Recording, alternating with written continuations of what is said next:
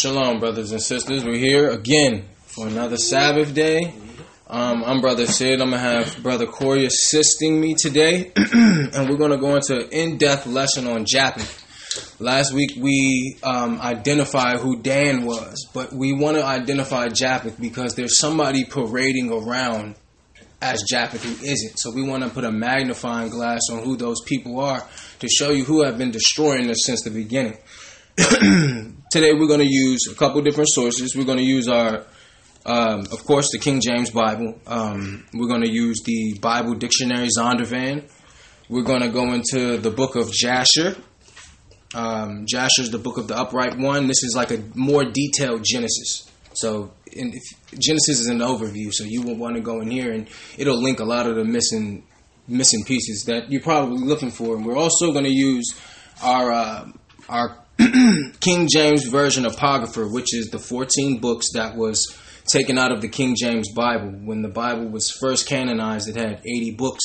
And every Bible up until 1850 had these books in it. Now, this is a Cambridge book or an Oxford book that we have both, actually, to show you that the universities are teaching these records. So when your preacher tell you it's not spiritually inspired, then why are they teaching it at the universities? See? So the Romans, of course, who have taken control of canonization somehow, I don't know how. Because how can they canonize our records, our forefathers' records? How can they tell us what our grandfather left for us? That they don't have the authority to do that. So we're going to go into the record today and pin down who is parading as Japheth. We're going to go into some detailed history. We're going to jump around. This is really more of a history lesson, more so than a salvation lesson or a religious lesson. So we're going to dive into this history because I think it's important that when you open the Bible, you understand who's who and where you're at in history. So we're going to go into it today. We're going to go to Joshua 10 to prove to you that the book of Jasher is a book that's profitable. And they spoke about this book in the Bible. Joshua chapter 10, verse 13.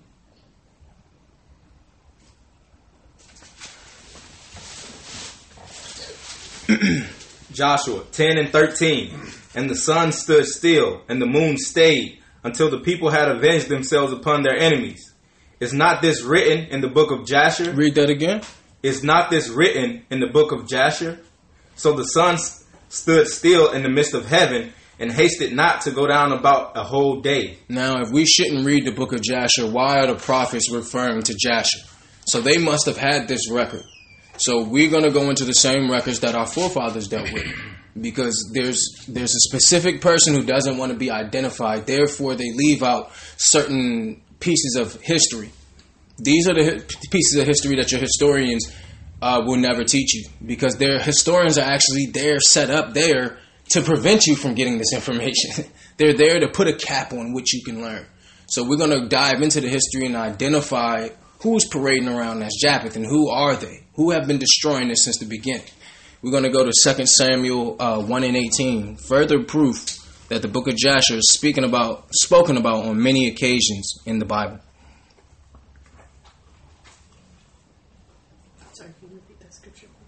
2 Samuel 1:18. 2 Samuel 1, verse 18. Also he bade them teach the children of Judah the use of the bow. Behold, it is written in the book of Jasher. Read that again, brother. Also he bade them teach the children of Judah the use of the bow. Behold, it is written in the book of Jasher. So our people were actually pretty nice with the bow. We were pretty serious with the bow. This was something that our forefathers passed down to us. Of course, we're looking like, I don't even know how to put together a bow now. But back when we were a people, we had this particular skill. You know, now that we have been domesticated, we've lost some of our skills, or we have amnesia. We'll get that back. Read that again, brother. 2 Samuel 1 and 18. Also he bade them teach the children of Judah the use of the bow. Behold, it is written in the book of Jasher. Right. So again, the prophets are speaking of Jasher. So we're going to go into Jasher. Now, Christian church will never take you into these scriptures, and that's why they can't point out a lot of the history that we're going to go into today. Now, we all know that the seminary college, the colleges that the pastors and bishops must go through in order to have a church, especially a mega church, it's taught by these same people who don't want to be identified. See, so if you're in the position to teach your enemy, Malcolm X had a quote that said, it would be almost detrimental or death to allow, your enemy to teach your children. And that's the truth. That's what have happened. We were children and our enemy is teaching us at this point. So now that we have our history back of who we are, we're going to be led by the Holy Spirit, and we're going to read whatever record, that the Most High lead us to, whether they're teaching it at the church or not. Because I can tell you now, the majority of the people sitting in this room, a Christian pastor couldn't sit down with you in this Bible at all. And y'all are still rarely new. A Christian pastor could not sit down with y'all in the Bible and go through no scriptures because y'all would rip them up. Y'all would tear them up. And they know it. They know it. We're going to give you some more history to strengthen your arsenal. We're going to go to Genesis 10 because we want to identify who Japheth is. Genesis chapter 10, we're going into the table of nations.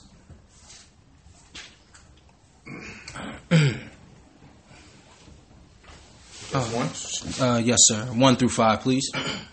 Genesis 10:1. Now these are the generations of the son of Noah, Shem, Ham, and Japheth. Read that again. Now these are the generations of the sons of Noah, Shem, Ham, and Japheth. And unto them were sons born after the flood. So these are the people that lived through the flood. Noah and his 3 sons. You have Shem, who are the Middle Easterns, the Negroes, the Jews, us, of course, and later on down the line, Esau was Shemitic.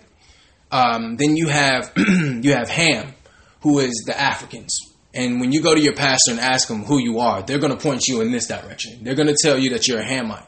They're going to tell you that you're cursed because the son of Canaan. Now, any of us who know the Bible know that Hamites were cursed because they looked upon their father's nakedness. You're not supposed to see your father naked, and Noah became, inebriated one day where he was, he was staggering and he was not clothed. And Ham, the father of the Africans, he made fun of his father. He didn't cover his father. Shem and Japheth, they walked in backwards to not see their father and helped clothe them. So even in his inebriated state, they respected their father, and that's why the Hamites are living so low. But nowhere in the Bible did it say they were going to cargo slave ships. So just because somebody is a person of color doesn't make them a Hamite. We're going to prove that by going into the Bible dictionary and show you that even Zondervan know that we're not Hamites. We're going to go here and we're going to look up Ham, and we're going to put it on the screen for you actually because we have a. I'm going to read you what it says.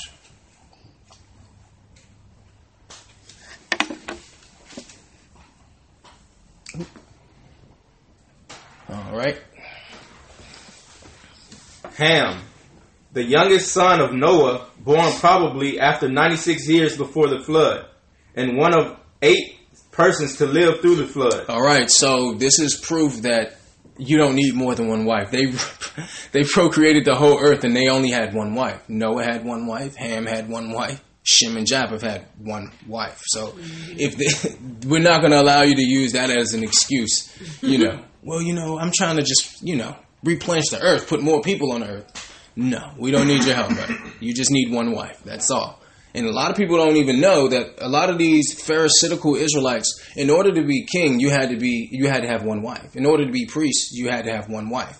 So everybody wants to be king, but they want to have more than one wife, and that's not going to happen. Read that, brother, again from the top.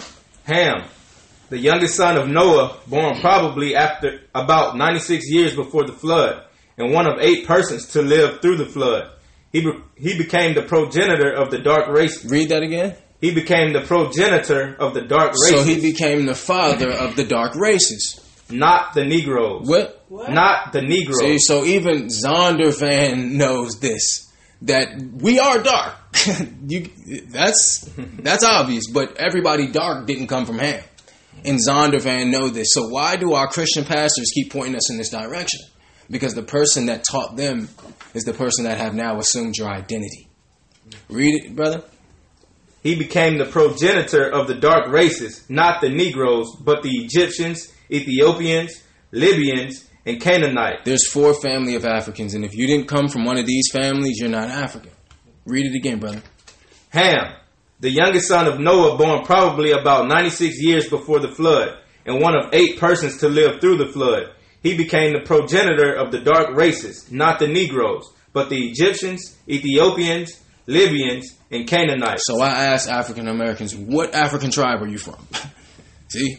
Because you don't even know that. You're just claiming to be a continent. There's only 4 African families, and they dwelt in what you would call North Africa. That was where Africans stayed. The whole western Ivory Coast of Africa is Israelites, majority. From Ghana, Togo, Nigeria, Zimbabwe. This is all Israelites. That whole western Ivory Coast where we came from the western coast of Africa. And those people aren't Africans. So we wanted to show you that even in the Zondervan Bible Dictionary, the book that they published, we didn't publish this book. So this isn't a black thing. A white man, an Edomite, published this book, and he knows that we're not Hamites. So, thank the Most High that He have woken us up, because this is where I was steered as a young man, that I was a Hamite, and, me being a Hamite kind of made me want to put the book down, to be honest with you. Because it was telling me some things I didn't really like, and I didn't feel as true for myself. And come to find out, it's not true for me. And it's racist for you to say that every dark person is an African when it's only 4 African families. See? So, we're going to move on. We're going to go back to Genesis 10.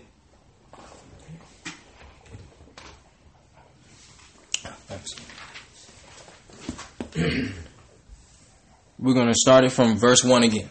Genesis 10 and 1. Now these are the generations of the sons of Noah, Shem, Ham, and Japheth. All right. Now Japheth is the modern day Asians. You're going to find that out. So you got the people, the white man, so-called, the Negroes, who are brothers, twin brothers, and the people from Palestine. Those people are brothers, the Ishmaelites, the Arabs. Those are Shemites. They are sons of Shem. We know Abraham was Shem. Then you have the Hamites, which are the Africans. And then you have Japheth, which are the Asians, and all people come from these 3 brothers here. All people today walking, and we're going to show you how do people hide themselves when they go into another country.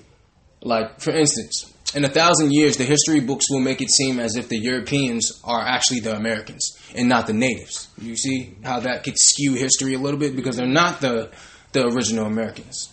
So we're going to go into the history to show you why it is that they're doing this, and when did they begin this? When did they learn how to mask themselves behind other nationalities? Go ahead, brother. Genesis 10 and 1. Now these are the generations of the sons of Noah, Shem, Ham, and Japheth. And unto them were sons born after the flood.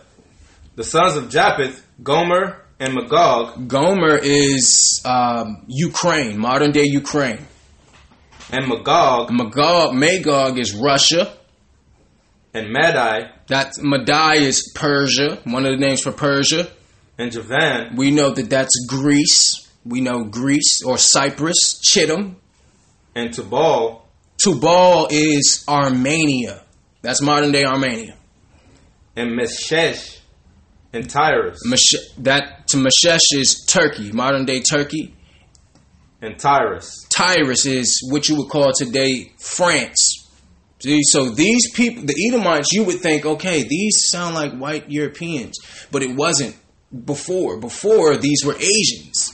See, and we're going to prove to you that they fought the Asians and pushed them into the lands that they're in today. They're not. Europe was in the Bible. It was Asia. So they have rewritten history once again, and we're going to show you why it is they're trying to hide themselves. Read that again, brother. Verse 2.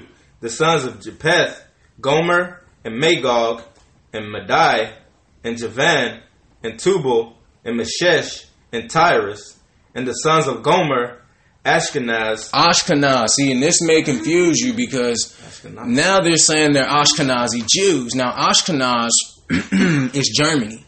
So they're claiming you can't be an Ashkenaz Jew because Ashkenaz is a completely different family from the Jews, number one. And they're not Ashkenaz either because the original Ashkenaz are Japheth. They're Asians. They're not Edomites. They're not Europeans, but they have assumed their identity. See, we're gonna tack them down, and we're gonna put a magnifying glass on them, because the Bible says Christ will not come until the son of perdition is revealed, and we're gonna reveal the son of perdition today, because they're trying to hide themselves, and we're not gonna allow them to hide today. Go ahead, brother. Verse 3, and the sons of Gomer, Ashkenaz, and Japheth, and Togarmah, and the sons of Javan, we know that's Greece. Elisha, that's what you call Britain or Britannica in Scripture. and Tarshish, that is what you call Spain. Kittim, and Dodanim. Dodanim is Bosnia, Serbia, Croatia, that whole area over there. This was Asian lands. This was not European lands. We're going to show you when they went into the land and then assumed their identity. And why would they want to do that? We're going to show you why. We're going to go to Genesis 25 and 22.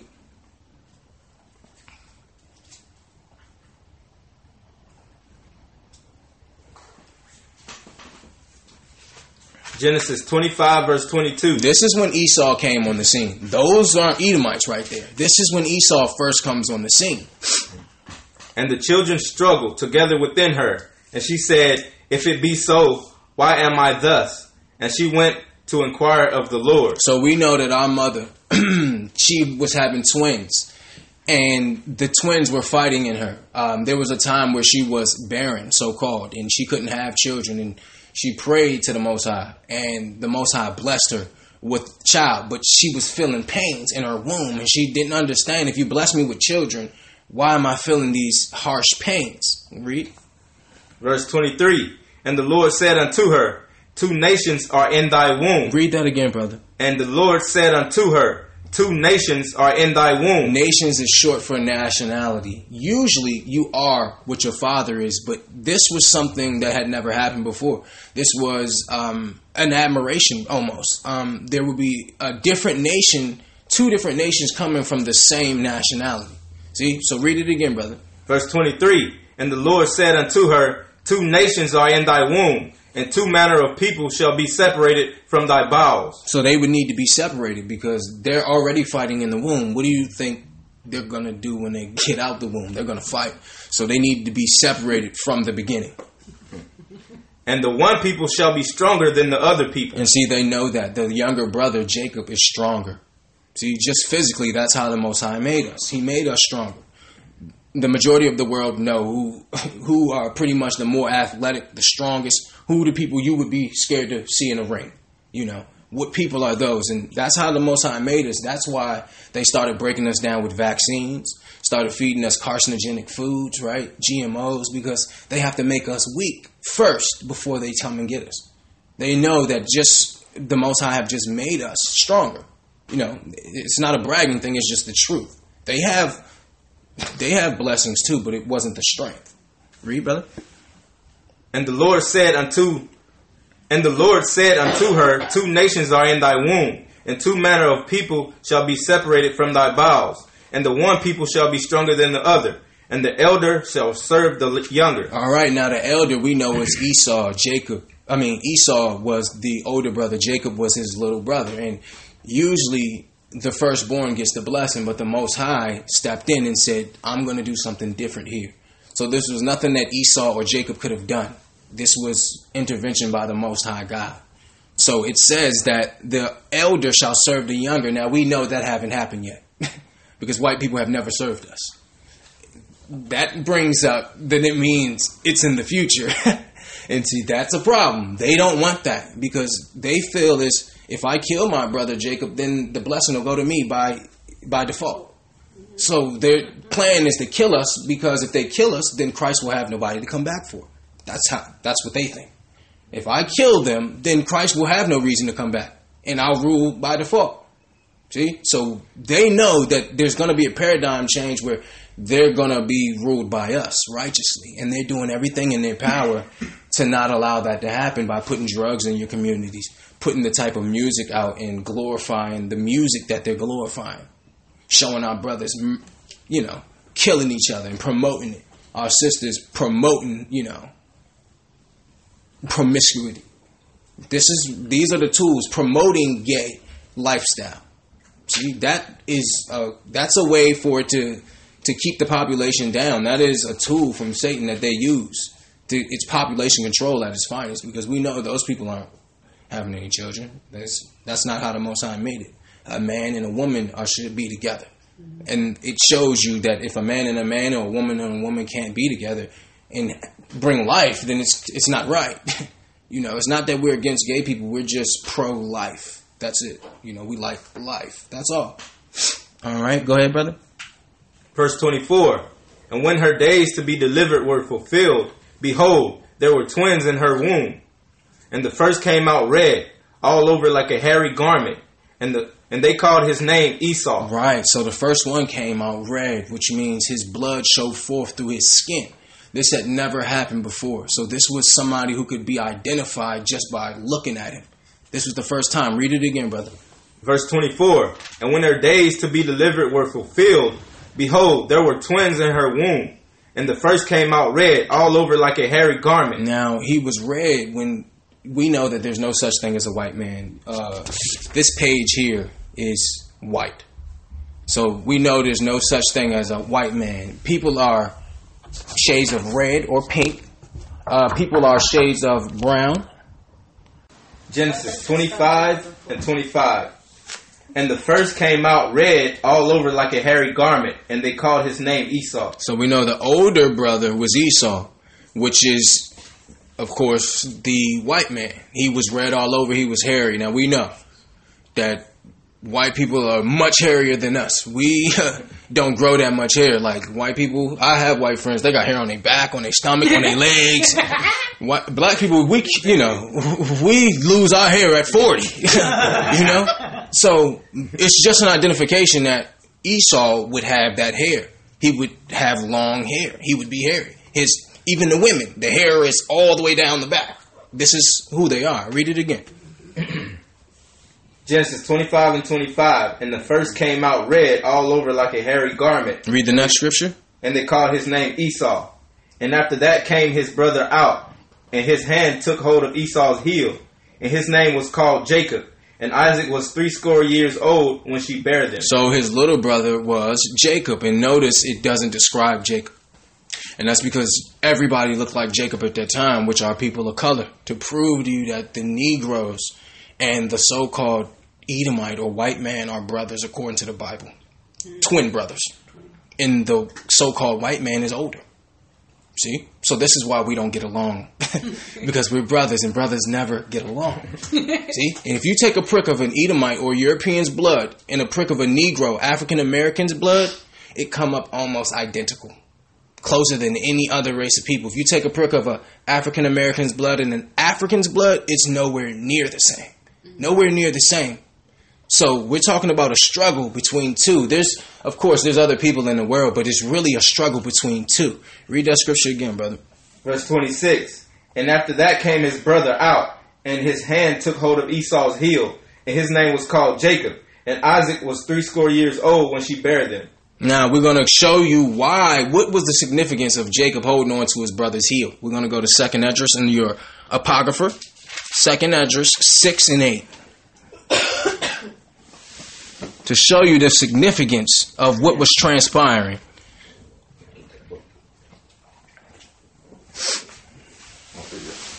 2nd Esdras 6 verse 8.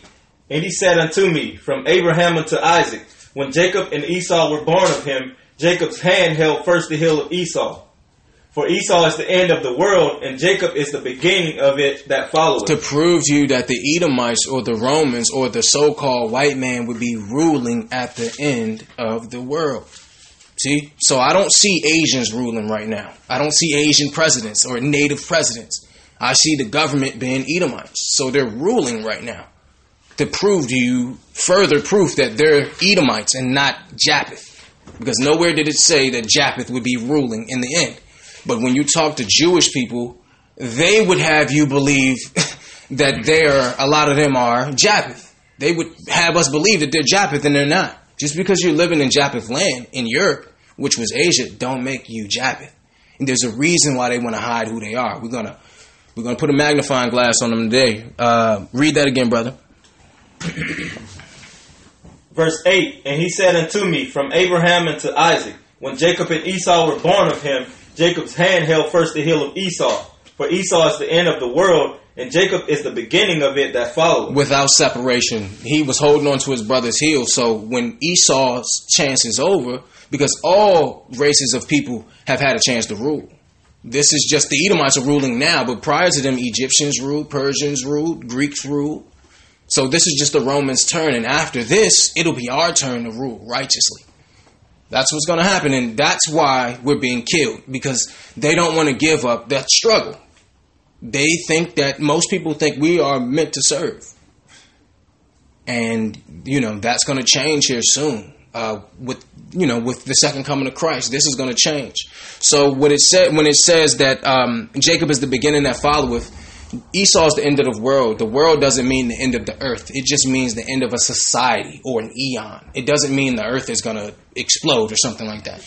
It just means the end of this kingdom, this rulership. It'll be new, and it'll be Jacob. It'll be the Israelites ruling righteously with the Bible as the foundation.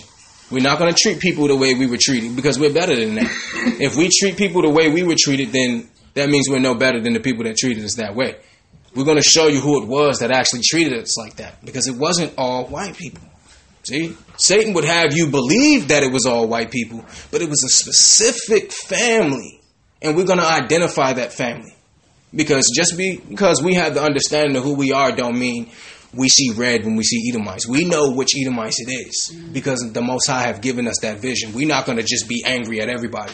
We know exactly who it is, and we're going to identify him today for everybody. All right, we're going to go back to Genesis 36. Because there was a time where Esau tried to change his color. He knew that he could be identified, so he started marrying Canaanite women. Canaanites, we already read, are a family of Africans. So usually if you have a Caucasian and a person of color, the baby is going to usually come out with some hue. That's just how it is, because darker takes over the light, of course. It may not have been much darker, but you don't get lighter from darker. You get darker from lighter. So if whether it's a man and a woman, either or, if the man is black or the woman is black, it doesn't matter. If there's a black there, the child is usually going to come up with some hue. They're not going to be, pale, to be honest with you.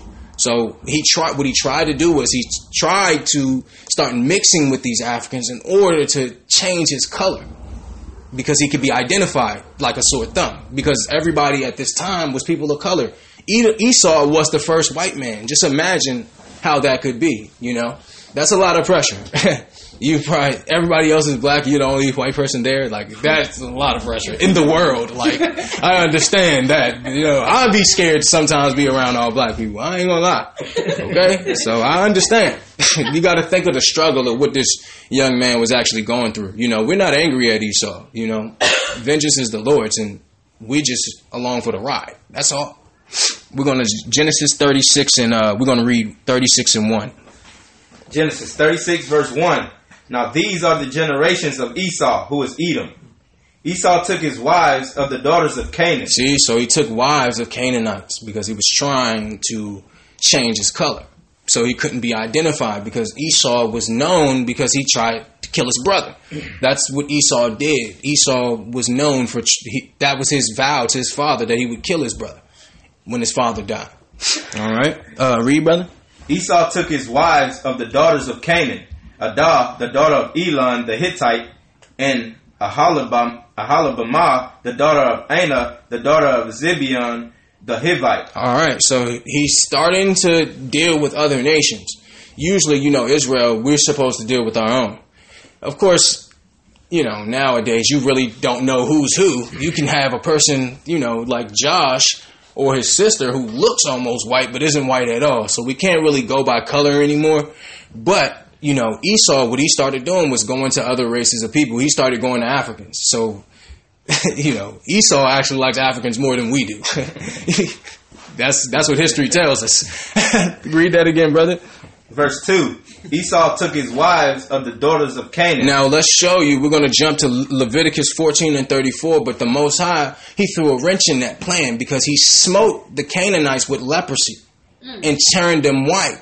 So even when Esau started to have children with Africans, the child still came out looking just like Esau because he hit the Canaanites with that curse to be turned that color. And we're going to show you what leprosy is, because leprosy is not what they're teaching. We're going to show you what leprosy is. Go to Leviticus 14.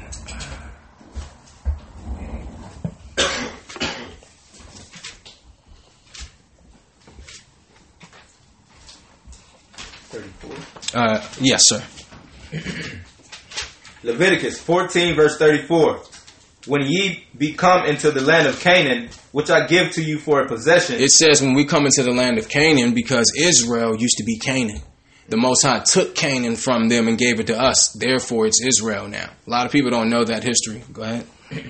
When ye be come into the land of Canaan, which I give to you for a possession, I put the plague of leprosy in a house of the land of your possession. See, so there was leprosy in the home. So there were certain things that would have to be done when we came in the land. You would have to get Levi, the priest, to come and do a certain prayer and certain things in the home to take that disease out, because anybody that went into the home became leprous. Now, I don't know if you guys know what vitiligo is, but it's like when you're actually brown, but you get a white spot and then it starts to actually spread. I know people personally who have it. I know people personally who they're actually black, but like half of their face is white. Yeah. So we're going to show you what that is. We're going to go to Numbers 12, because let's show you what leprosy is.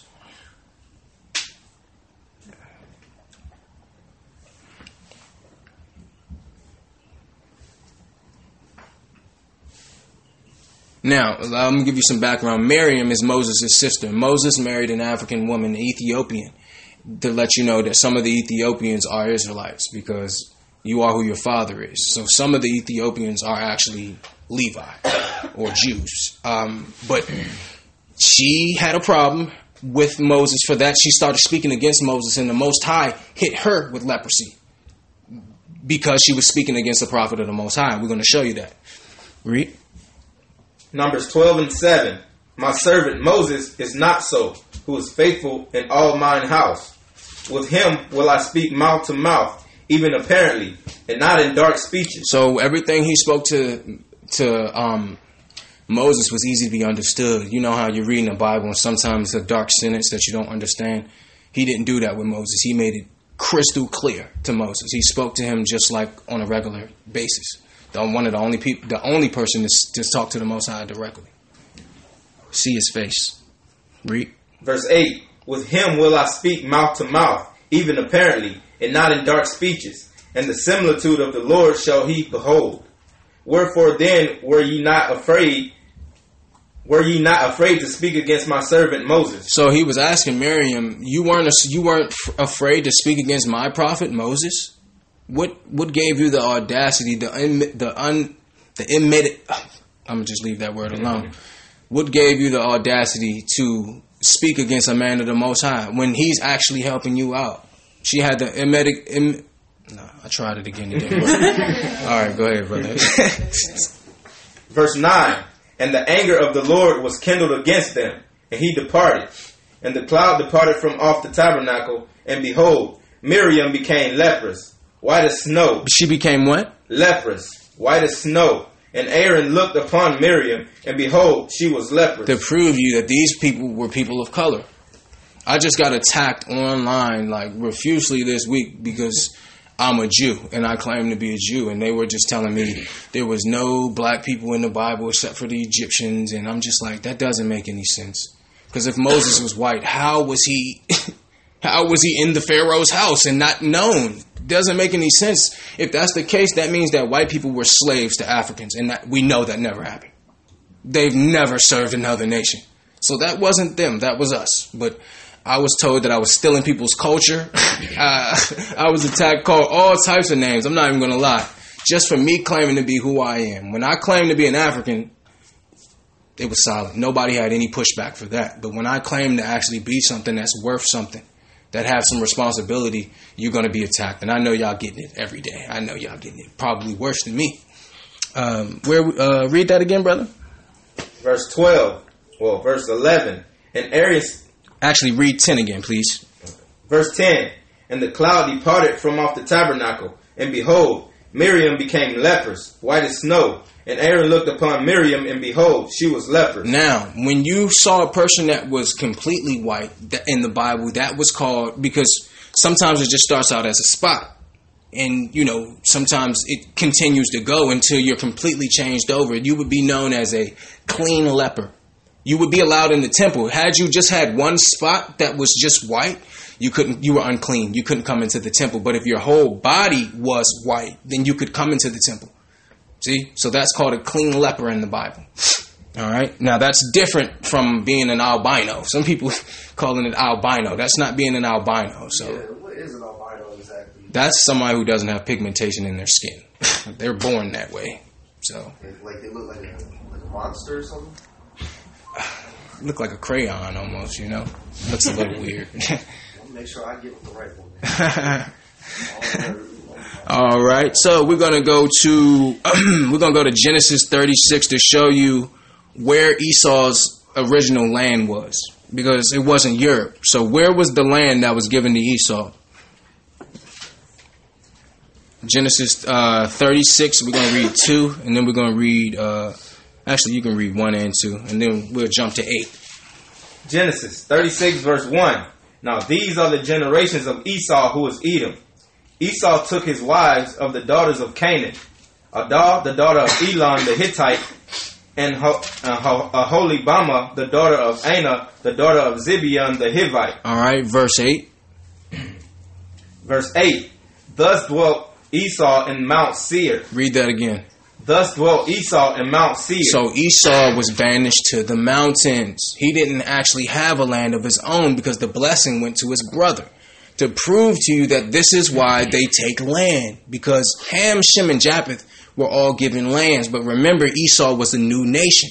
He was a brand new nation. He was the first of his, he came from a black woman and a black man, but his father wasn't an Edomite. He was the first Edomite. It's showing you right there. Read it again. Thus dwelt Esau in Mount Seir. Esau is Edom. Esau is Edom. So the children of Esau are Edomites. We know them as Edomites. We don't call them white people or Caucasian or European. Nah, you're an Edomite. That's what we call you. We say it all the time. I would rather just call you what God called you as opposed to calling you white, because paper is white. There's no such thing as a white person. I don't like being called black because we're not actually black. We're brown. So if you really want to be technical about it, nobody is white and nobody is black. We're going to just deal with it strictly how the Bible says. Therefore, nobody can be angry. Read that again, brother. Verse 8. Thus dwelt Esau in Mount Seir. Esau is Edom. That's right outside of Judea. That's right outside of Israel. They were close. Read. Verse 9. And these are the generations of Esau, the father of the Edomites, in Mount Seir. Read that again. And these are the generations of Esau, the father of the Edomites, in Mount Seir. Right, so they came from the mountains. That's why they like to be in that air. They like to be in high terrain. And they mimic that by building these high skyscrapers because they lived in high habitation. That's what Esau did, and that's why he's such a great hunter, because he lived in that element. We know that they will make something that will call a duck. Like who, you know what I mean? Like, who knows how to make a duck caller? Like, what? That's not something a regular person would know. That's something that Esau had that particular blessing or skill. Who would put deer pee on him in order to attract a deer? Like, who thinks of that? And it works. This was part of what Esau learned, and this is what he taught his children. Read. Verse 10. These are the names of Esau's son. Eliphaz, the son of Edah, the wife of Esau. Eliphaz, the son of Adah, the wife of Esau. Read that again, brother, from the top. Eliphaz, the son of Adah, the wife of Esau. Reuel, the son of Beshmath, the wife of Esau. And the sons of Eliphaz were Teman. So Teman are your Germans today. They are the wise men. They were Edom's wise men. They were known for their technology and ingenuity. So you had different branches of Edomites. We're going to go into them today. This particular branch, Teman, is the Germans. Go ahead, brother. Verse 11. And the sons of Eliphaz were Teman. Eliphaz is Amalek, is the Jewish people. So Amalek is the Jewish people today. They're Amalek in the Bible. They're not Judah. We're Judah. They're Eliphaz. Read. Omar, Zepho. Remember that name, Zepho, because Zepho is prominent in history. And I'm not really sure why they don't go into Zepho. Like Alexander the Greek or Alexander the Great gets all of the glory. But really, it started with this man here, Zepho. We're going to go into him today. And Gatam and Kenaz. All right. Now we're going to show you how Esau inhabited Europe. And we're going to identify who Zepho is. So we're going to go into the book of Jasher. Book of Jasher. We're going to go to Jasher 57 to show you when did Esau first get, because we've already learned that Esau was in Mount Seir. So if they're not in Mount Seir now, where are they at? Because there's nobody in Mount Seir currently. So where did they go? And when did they go there? The book of Jasher. Chapter 57. Yes, sir. I'll start my own home there.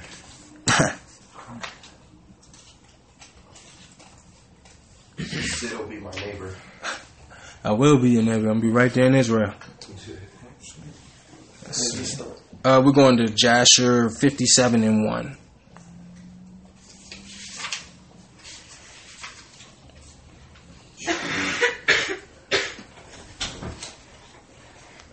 All right, we're going into some profound history now. This right here bore Christians. Christians will be like, I don't see no salvation in that. Where's the salvation at? The salvation is knowing who's been killing you the whole time. See, Christians will not enjoy this. But for those of us who are studying on a scholarly level, which is the majority of us here, we can get into a debate at the drop of a dime. That's why we compiling all of this information, because there may come a time where you got to body slam somebody with the scriptures, and we want to show you how to do that. We want to show you how to defend exactly what it is you believe in. No, without any shadow of a doubt, it can't be gainsayed. Now, we're at Book of Jasher, chapter 57. We're reading 1 through 3. Verse 1. And it was after this that the sons of Esau waged war with the sons of Jacob. Here you go again. Esau always come after us. He's been doing this forever. He always fight his brother. Even after his death, his children would fight against us. So you're thinking that slavery is just some new thing with black and white people. No, it's not. This had to go back to Bible days. This was going on then because Esau had a problem with his younger brother because his brother got the blessing. We know. Read. Verse 1. And it was after this that the sons of Esau waged war with the sons of Jacob. And the sons of Esau fought with the sons of Jacob in Hebron. Now, this was during the Hyksos period. There was a time where the dreamer, Joseph, our brother, the father of the Ephraimites, who are the modern-day Puerto Ricans, he ruled. He dreamed and he ruled second in command in Egypt, called the Hyksos period. This was before we were a people. He ruled for a time with his 12 brothers through having the dream and learning how to save the entire world through 7 years famine, 7 years of plenty, which they stocked up 7 years of food because there was a famine coming, and the whole world came to Egypt in order to get that, get those resources. And that's how Egypt actually became how great it did, because Joseph was there in prison telling dreams. Therefore, Israel, which we weren't Israel at that time, we weren't a people yet, but we didn't have enough people to be a nation, but we lived and ruled in Egypt, called the Hyksos period. That was during this time. Joseph got a ring. A ring signified you could put a stamp on documents. So if he wrote a letter to say this was law, he would stamp it with his ring, and it would be like the king did. He was second in command. So when you was the king, you got the ring. Read. And the sons of Esau fought with the sons of Jacob in Hebron. And Esau was still lying dead and not buried. To show you that They are fighting with. They didn't even bury Esau. Esau was dead at this time. His children are fighting with him at the battle. They're carrying his body around to show you how they just disrespected Esau, even his children. It's a shame. Go ahead, brother. Verse 2. And the battle was heavy between them. And the sons of Esau were smitten before the sons of Jacob. And the sons of Jacob slew of the sons of Esau 80 men. And not one died of the people of the sons of Jacob. Remember, it said that Jacob would be stronger than his older brother. See, and they remembered these times where they fought against Jacob, and Jacob didn't lose a single soul. See, they knew that. So now they got guns, they got vaccinations, they come with chemical warfare, they're coming with biological warfare, they're coming with psychology, they're coming with religion. Because they know they're not going to be able to just out-strengthen us. Read it again, brother. Verse 2. And the battle was heavy between them, and the sons of Esau were smitten before the sons of Jacob. And the sons of Jacob slew of the sons of Esau 80 men, and not one died of the people of the sons of Jacob. And the hand of Joseph prevailed over all the people of the sons of Esau. And he took Zepho, the son of Eliphaz, the son of Esau, and the 50 of his men captive. Read that again. And he took Zepho, the son of Eliphaz, the son of Esau, and 50 of his men captive. And he bound them with chains of iron, and gave them into the hand of his servants to bring them to Egypt. So he had a hostage situation going. He kept Zepho because Zepho was very gifted in war. So he wanted to keep Zepho. They kept Zepho hostage. And his men. After they fought the war, he kept him. Joseph kept Zepho and 50 of his men in Egypt, in servitude, in jail. The same way he was. Read. Verse 3. And it came to pass when the sons of Jacob had taken Zepho and his people captive, and all those that remained were greatly afraid of their lives from the house of Esau. So the rest of the Edomites that was there that wasn't captive, they became afraid because they saw that they just killed 80 of our men and none of them died. And they captured their captain. Zepho was the captain. He was one of the most fierce. He was fierce in warfare, and you're going to see that.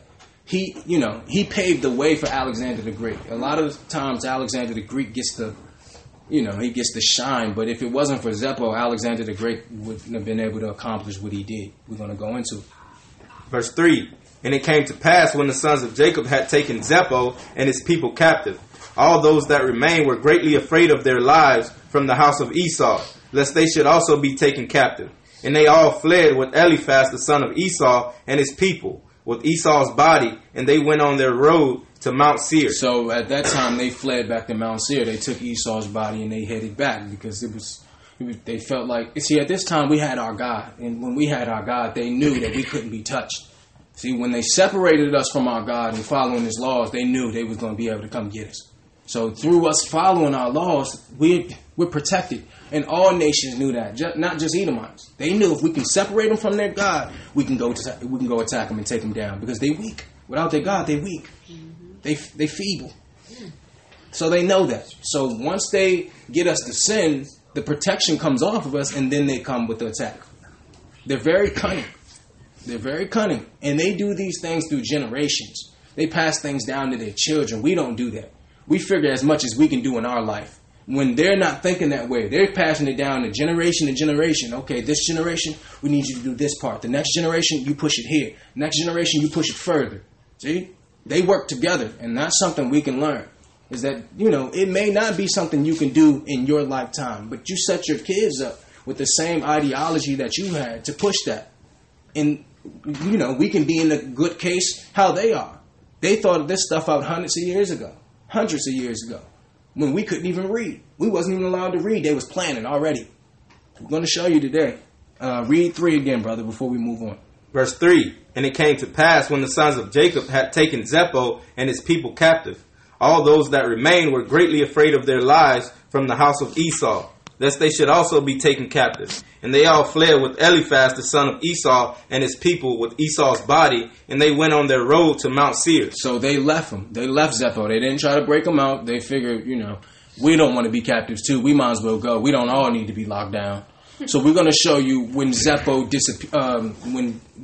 escaped, because he escaped Egypt, and we're going to go there in Jasher 60, verse 1. He broke out. Zepho was the key. Now this This time is about 1912 BC, of course. This was around 1912 BC. This was during when Jacob had a dynasty, when Joseph had a dynasty, the Hyksos period. We ruled Egypt, and that's why they knocked the noses off the Sphinx, because they didn't want us to be able to identify that we were there. They knew we would wake up and start to track our history, and they didn't want us to look there. Verse 1, and when the year came round, being the 72nd year from the Israelites going down to Egypt, after the death of Joseph, Zepho, the son of Eliphaz, the son of Esau, fled from Egypt, he and his men, and they went away. So now they've escaped. Verse 2, and he came to Africa, which is Dinhabah. So he fled into Sudan. This is where he went. To Angeas, king of Africa. The Angeas received them with great honor, and he made Zepho the captain of his host. So Edomites never have a problem getting jobs. This man just broke out of jail, and then now he's the captain of the African armies. See, because they knew that Esau was good at hunting, and they knew that he was good at war. They knew that was his blessing. So they said, "Listen, you can rule the African armies." So now you have Zepho, who's an Edomite or a Caucasian, ruling the African armies. So let's see what he does next. Read it again, brother. Verse 2, and he came to Africa, which is Dinhabah, to Angeas, king of Africa, and Angeas received them with great honor, and he made Zepho the captain of his host. And Zepho found favor in the sight of Angeas and in the sight of his people. And Zepho was captain of the host to the Angeas, king of Africa, for many days. So now he has some type of authority now. You know what he's going to do with that authority. Let's see. Verse 4, and Zepho enticed Angeas, king of Africa, to collect all his armies to go and fight with the Egyptians. Read that again. And Zepho enticed Angeas, king of Africa, to collect all his army to go fight with the Egyptians and with the sons of Jacob, and to avenge of them the cause of his brethren. See, so now he's in charge in Africa, and now he's telling the Africans, he's trying to, hype their head up to say, we need to go to war with the Egyptians, because who's there in Egypt? We're there ruling in Egypt. He knew that we were there. We had just kept him captive. So now that he have escaped, now he wants to go back and fight not only Israel or the sons of Jacob at this time, he wants to fight the Egyptians too. See, because we were in good case with the Egyptians at this time. We were ruling. Read that again, brother. Verse 4, and Zepho enticed Angeas, king of Africa, to collect all his armies to go and fight with the Egyptians and with the sons of Jacob, and to avenge of them the cause of his brethren. See, so here you go. He's trying to fight Jacob again. That's what he promised. That he would take his brother Jacob out. And here he is going again. His son. This is his grandson. See? So Esau passed this down to his children. And it was one particular family, and that was Eliphaz, who took up this banter. It wasn't all white people. It was a specific family. And we're going to go into that specific family today. Read that scripture one more time, brother. Verse 4, and Zepho enticed Angeas, king of Africa, to collect all his armies to go and fight with the Egyptians and with the sons of Jacob, and to avenge of them the cause of his brethren. All right. Read. But Angeas would not listen to Zepho to do this thing, for Angeas knew the strength of the sons of Jacob. Read that again. But Angeas would not listen to Zepho to do this thing, for Angeas knew the strength of the sons of Jacob. So he said, I'm not doing that, brother. Listen, you just lost. And they got their God with it. See, at this time we had our God, so they knew that we couldn't be touched. He's like, I'm not dealing with that. See, so here he is in the background, sicing this thing up. See? So whole time, while you think the government is just trying to make the government go right, they're plotting your demise behind closed doors. Read it again, brother. Verse 5, but Angeas would not listen to Zepho to do this thing, for Angeas knew the strength of the sons of Jacob, and what they had done to his armies in their warfare with the children of Esau. So he's like, brother, they just slayed 80 of your men and didn't die anybody. I'm not going to war with them. Because Esau was known for war. So if we could beat them like that, that had everybody step back. Like, okay, hold on. If they took out Esau like that and none of them died at all, then I'm not putting my army through that. Right. I'm not dealing with that right now. See? So when we had our God, it was known that there was no way that we were going to be touched. But as we started to fall off and start worshiping other days or other gods, eating the wrong foods, that protection was taken off of us, and they came shortly after that to attack us and take us down through the desolation of abomination. We're going to read verse 6. Verse 6. And Zepho was in those days very great in the sight of Angeas and in the sight of all his people. And he continually enticed them to make war against Egypt, but they would not. See, so he continued throughout the years. He was still continuing. He was doing everything he could do to get these people to go against the Egyptians, who we were in Egypt at that time. It really wasn't the Egyptians that he was angry with. It was us that he was angry with. It was Jacob. See? This is Esau. This is the Jewish powers. This wasn't just any Edomites. This was the Jewish people. This was Amalek. This was Eliphaz. This was these people. The ones who don't believe in Christ. The ones in the synagogue. They've been planning this for quite some time. And they're just following the plan. They're just following the schematics, the blueprint. They've been doing the same thing over and over and over. And now they're not just coming after Jacob. They're coming after everybody. If you're not Jewish, then they don't look at you. They look at you as cattle. That's how they look at you. They call you Goyim. That's what they call Gentiles or non-Jewish people. See? In their book, the Talmud, it says that it's lawful for them to lie to Gentiles.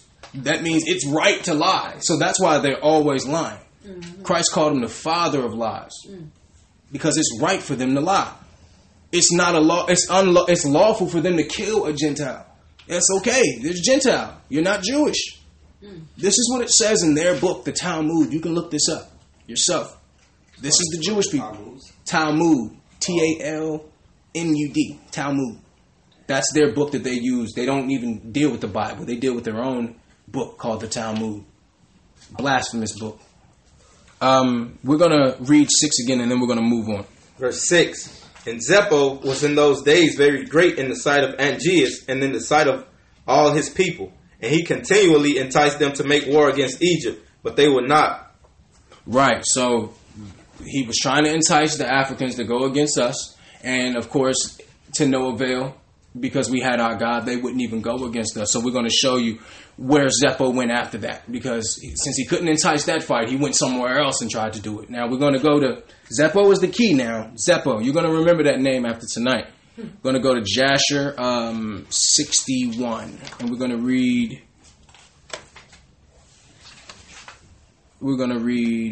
12 and 13. We can start there. Verse 12. And when Zepho, the son of Eliphaz, saw that Angeas despaired of going forth to battle with the Egyptians, Zepho fled from Angeas from Africa. Read that again. And when Zepho, the son of Eliphaz, saw that Angeas despaired of going forth to battle with the Egyptians, Zepho fled from Angeas from Africa. And he went and came unto Chittim. Now we know that Chittim is Cyprus or Greece. So now this is when Esau went into Greece. See? This was his first time in Greece. So he's not in Greece as Europe now, today. So he's not the European. Edomites are not Europeans. They have the land of Europe now, but actually the Asians were in Europe until the Edomites, warred against them and took them down and pushed them all the way into China and all of that. See? So this was the first time Esau went into Europe. Read that part again, brother. Zepho fled from Angeas from Africa, and he went and came unto Chittim. And all the people of Chittim received him with great honor, and they hired him to fight their battles all the days. And Zepho became exceedingly rich in those days. Read that again. And all the people of Chittim received him with great honor, and they hired him to go fight their battles all the days. Here goes Zepho again. He got another job as the head of the army again, now for the Asians. Notice that all the people that gave him jobs, he warred against them right after that. To show you that you can't trust Jewish people. Even when you're helping them out, they're going to turn that around on you. Read that scripture from the top, brother. Verse 13. And all the people of Chittim received him with great honor, and they hired him to fight their battles all the days. And Zepho became exceedingly rich in those days. See, this is where they got their money. We all know that the Jewish people own all the networking conglomerates, all the banks. That's them. They own it. The football team, the basketball team. This is where they started accumulating their money. Read. And the troops of the king of Africa still spread themselves in those days. And the children of Chittim assembled and went to Mount Cuptizia on account of the troops of Angeas, king of Africa, who were advancing upon them. All right, so now he's going to try to get the Greece to go against the Egyptians. Now he's fled somewhere else, and this proves to you that he was such a great general. He was such a great he had such great knowledge of warfare that everywhere he went, these people made him the head of their army, to show you that nobody know warfare like Edom. Nobody know warfare, physical warfare like Edomites. You won't find it. See? So it got to be something else. You're not going to be able to war against these people with your fist. You're going to have to use your mind. You're going to have to use your God. That's the only way to come out on top of this. You left off on 13, right, brother? Ended 13. I'm on 14. Okay. We actually wanted to just show you how they fled into Greece.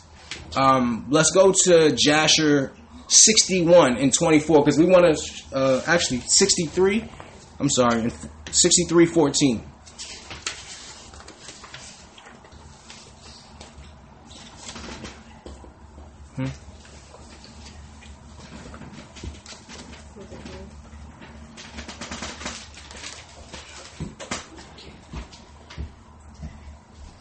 All right. Verse 14.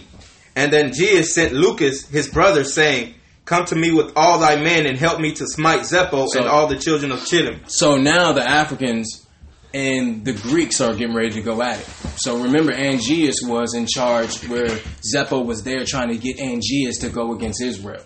See, so now he's in Chittim and he's like, now I'm going to go against you since you didn't want to help me out. See? Read that again, brother. Verse 14.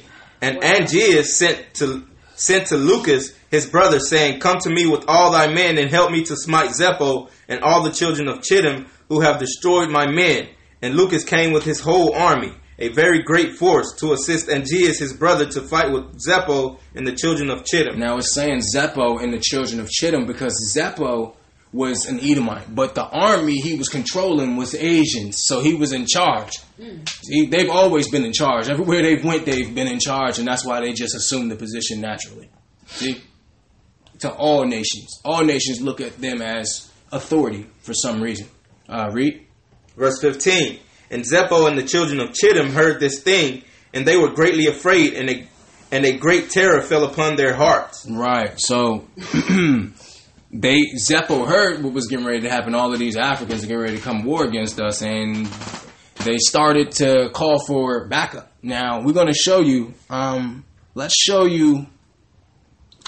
you where they went into Rome, because a lot of people don't know that Rome is actually in Asia. It's part of Asia. Now they call it Europe, but they weren't the original Romans either. That's the thing. So we're going to show you that they have now went into Africa. They've went into Greece, and now they're going into Rome. See? And this is how they keep calling themselves different names. They moved to America, and now they're not Netherlands or Switzerland. They're American now. See, this is how they hide themselves. Now they're calling themselves the Greeks because they're in Chittim. See? So watch this. Jasher 61 and 24.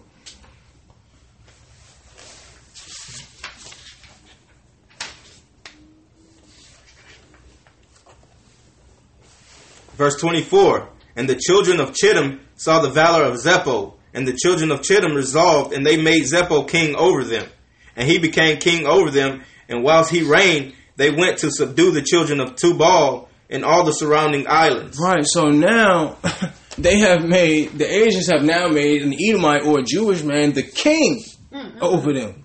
Look at what's going on here. See, they worship warfare. They love violence. Read it again, brother. Verse 24. And the children of Chittim saw the valor of Zepho, and the children of Chittim resolved, and they made Zepho king over them. And he became king over them, and while he reigned, they went to subdue the children of Tubal and all the surrounding islands. Now we know Tubal is Armenia, like around that Russia area.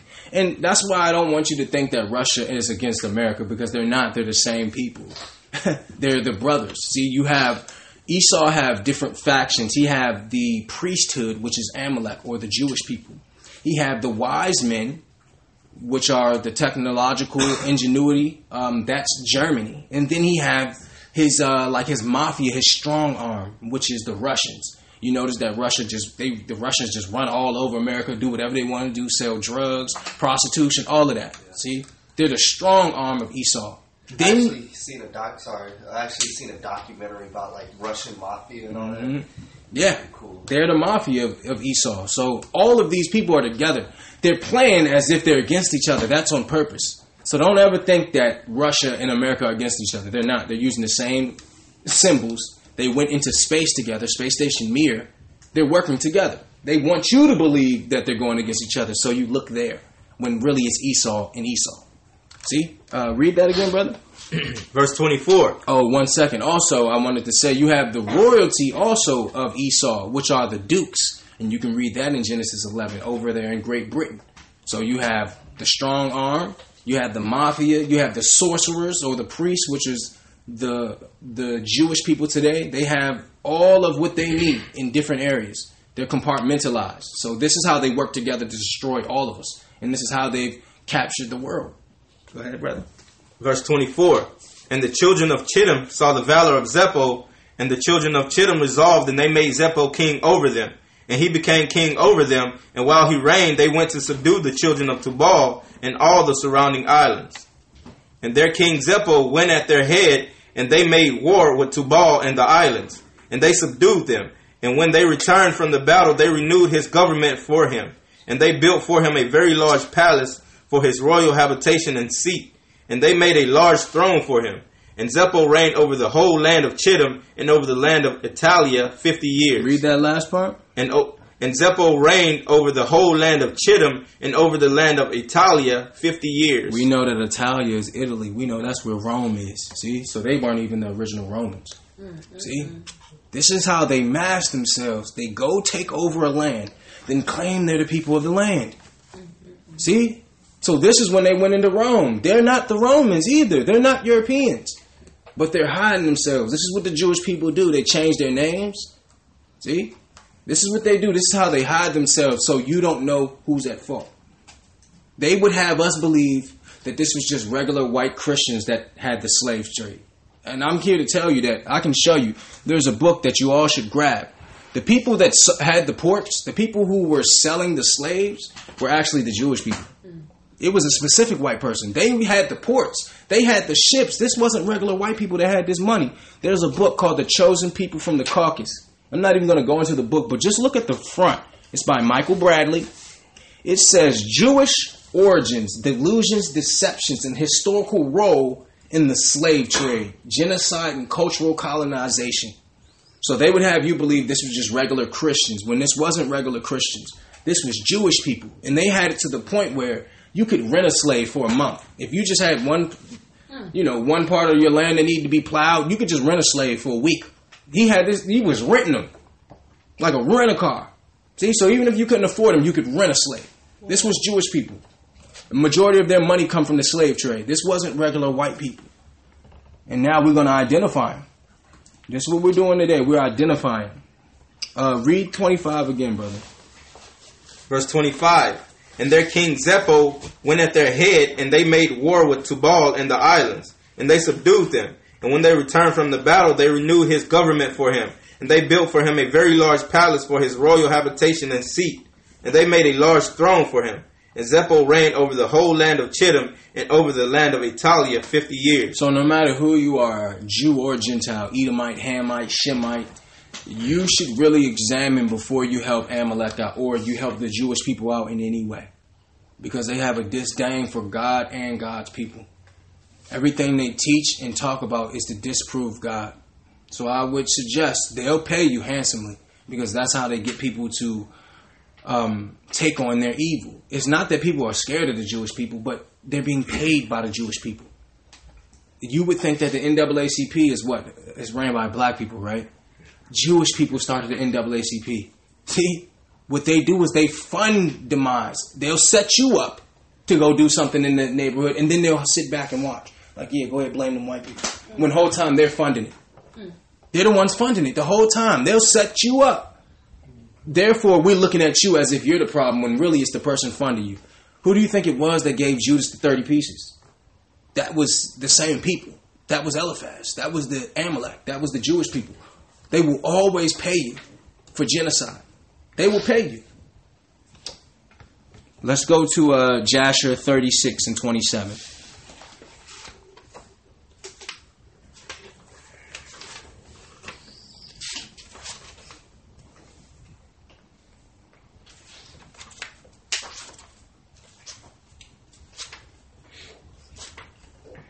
Look at how much they've done to hide themselves. Through them doing all of this, there's a reason why they're trying to hide themselves. Because if you knew who they were, then you wouldn't help them. So they had to mask who they were. They were always known in this history as, the serpent people, Satan's seed, the people who did Satan's work. They were always known as that. That's why they keep changing their identity. Okay, I'm Greek now. Oh, okay, now I'm Roman. No, you're not, brother. You're an Edomite. You from Mount Seir. And you keep changing your name. Oh, now I'm a Jew now. See? So they go into a land. Now they're claiming to be the Jews because they live in Judea. No, you're not the Jews. No matter where you're at. This is what they do. See? And Satan really didn't want this lesson tonight. He had my power go out and everything. We didn't have to jerry-rig something just to broadcast this lesson because we're putting a magnifying glass on the son of perdition. He's been doing a lot of ducking and hiding and trying to trick us into believing he's somebody that he isn't. We're going to pull that veil off tonight. Jasher 36 and 27. Verse 27. And the children of Lotan were Hori, Heman, and their sister Timnah. That is Timnah who came to Jacob and his sons, and they would not give ear to her. And she went and became a concubine to Eliphaz the son of Esau, and she bare to him Amalek. Amalek, that's the father of the Jewish people. Amalek. You got to remember that. Amalek is the Jewish people. So when you speak to a Jewish person or a rabbi, you let them know, I know exactly who you are. You're Amalek. You're Amalek. See? Because when you tell them that means that you're studied. Because people don't know about Amalek. They don't teach you this in church. They would never teach you who Amalek is. Because Amalek is the one teaching you. He's teaching the person who's teaching you. See? He always have institutions to hide himself. So he'll fund the schools to make sure that what's being taught is what he wants to teach. The enemy of God. That's why they're teaching evolution. That's why they're teaching Big Bang. Everything they teach is against God. Everything. See? These were the same people. Did you ever notice that during World War II, I think it was 1939 to 45, or even before that, World War I, that they were showing you moving pictures of the war and everybody was being destroyed except for the person holding the camera. That wasn't weird. They were showing us video of people war destroying, but the only person that was safe was the person with the camera. See, that's odd. They've always shown this propaganda. See, they had to show you that what was going on in World War II. Therefore, you could say those are the Jews. They went through a Holocaust when it wasn't going on like that. There was a lot of people that died in World War II. It wasn't just those German people who are claiming to be Jews who aren't. They know who they are. It doesn't even make sense. If 6 million people, they claim 6 million people died. Now, if I see my sister or my brother walk in that building and they don't come out, I'm not walking in that building. So I don't understand how they want us to believe that people were just walking into the fire. Right. They were walking into the ovens knowing they was going to die. Like, nah. Doesn't make any sense. They had these so-called wars on camera, on TV, but the person holding the camera was fine. I always wondered that. How is that? Do they have like a pact that say like, okay, kill everybody, but the person with the camera, leave him alone? Think about that when you start to see those old war clips. How is this going on? How? That was them. They came up with the moving pictures. There was no such thing as moving pictures. That's why they run Hollywood. See?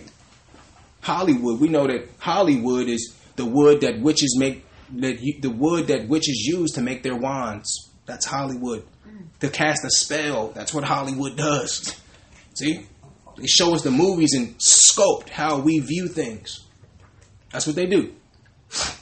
What scripture did we leave off on? 27, I just finished. All right, so we just wanted to show you Amalek. Now we're going to go back into Jasher 81. Amalek, that's the Jewish people. Eliphaz. So we're pinning them down to show you everywhere that they travel. So they can't hide, because they will tell you that they're not Esau or they're not the Edomites. They're Japheth or they're Greek. There's a reason why they don't want you to know who they are. They will not identify themselves as Esau. You can ask them who everybody else is in the world and they'll tell you. But when it comes to Esau, I don't know who that is. Them people died. They can tell us that we're Hamites. They'll go to Ham in a minute. When you need something, they'll tell you right away that you're Ham. They know who that is, right? But when you say who's Esau, nobody know. Well, we don't know who that is. I don't know. They probably died off or something. Died off? Oh, nah. You're Esau, buddy. See? Could it be that it's you? Let's go to Jasher 81 and 52. No. Talking about Amalek, the Jewish people here. Verse 52. And when the children of Israel were in Rephidim, Amalek the son of Eliphaz, the son of Esau, the brother of Zepho, came to fight with Israel. Zepho, remember? Zepho, read that again. And when the children of Israel were in Rephidim, Amalek the son of Eliphaz, the son of Esau, the brother of Zepho, came to fight with Israel. So they was fighting with Israel again. See, they just stalk us. A lot of times we would just be traveling, and of course when we traveled in our caravans, the men were up front fighting. The women and children were in the back. They would come around the back and then slaughter the women and children.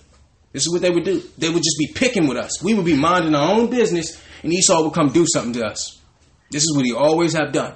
And it's this particular family, Eliphaz, Amalek, the Jewish people, who are really the ones who are leading the charge. They're leading the charge. See, we identifying them. Go ahead, brother. Verse 53. And he brought with him 800 and 1,000 men, magicians and conjurers, and he prepared for battle with Israel and Rephidim. See, so they were using sorcery back then. They was trying to use sorcery to take us down. Verse 54. And they carried on a great and severe battle against Israel. And the Lord delivered Amalek and his people into the hands of Moses and the children of Israel, and into the hand of Joshua the son of Nun, the Ephrathite, the servant of Moses. Right, so he delivered. We warred against Amalek, or the Jewish people, and we took them down. Read. Verse 55. And the children of Israel smote Amalek and his people at the edge of the sword. But the battle was very sore upon the children of Israel. So we took them down, but it was a lot of us was hurt. This one was a hard battle for us against Amalek, because they were using sorcery too. They weren't just coming at us physically; they were using other things also. Read 56. And the Lord said to Moses, "Write this thing as a memorial for thee in a book." Write this thing, Moses, for a memorial, meaning don't ever forget what I'm getting ready to tell you. And place it in the hand of Joshua the son of Nun, thy servant, and thou shalt command the children of Israel, saying, when thou shalt come to the land of Canaan, thou shalt utterly efface the remembrance of Amalek from under heaven. So he told us to wipe them out completely. See, and this is why they don't want you reading the older books. This is like an Old Testament writing, an apocryphal book. See, and the Most High was a serious person back then. So he told us to kill them all, smote them all, because he knew that there was something in Eliphaz, not all Edomites, but the Jewish people. There's something in them to want to kill God's people, and they're doing it today. So even from then, they would always have a hatred for God and his people. So the Most High knew that. So he told our people, you need to take them down and destroy them utterly. Destroy them utterly. And he said, make a memorial. That means give it to Joshua, so all the prophets know and all the kings always remember that these people need to be taken down. And of course they weren't. And look at what's going on now. Now they got our identity and our land, because we didn't follow what the Most High said do. Read, brother. 57. And Moses did so, and he took the book and wrote upon it these words, saying, remember what Amalek has done to thee in the road when thou wentest forth from Egypt. Right. Read.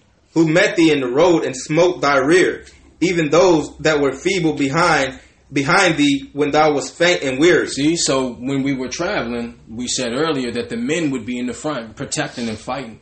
making the way. And the women and children would be in the back as we traveled. And he knew that. He would come right to the rear and start smoting and killing women and children. This is what he would do. See? He knew war. So he knew how to attack. See?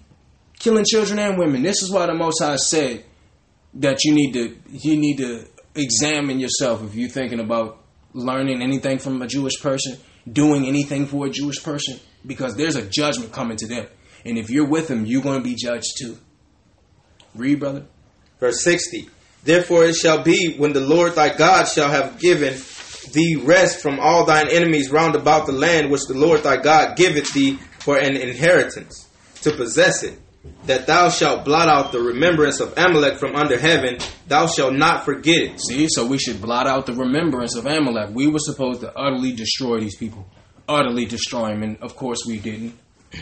Of course we didn't, because our people don't never listen. Ever listen.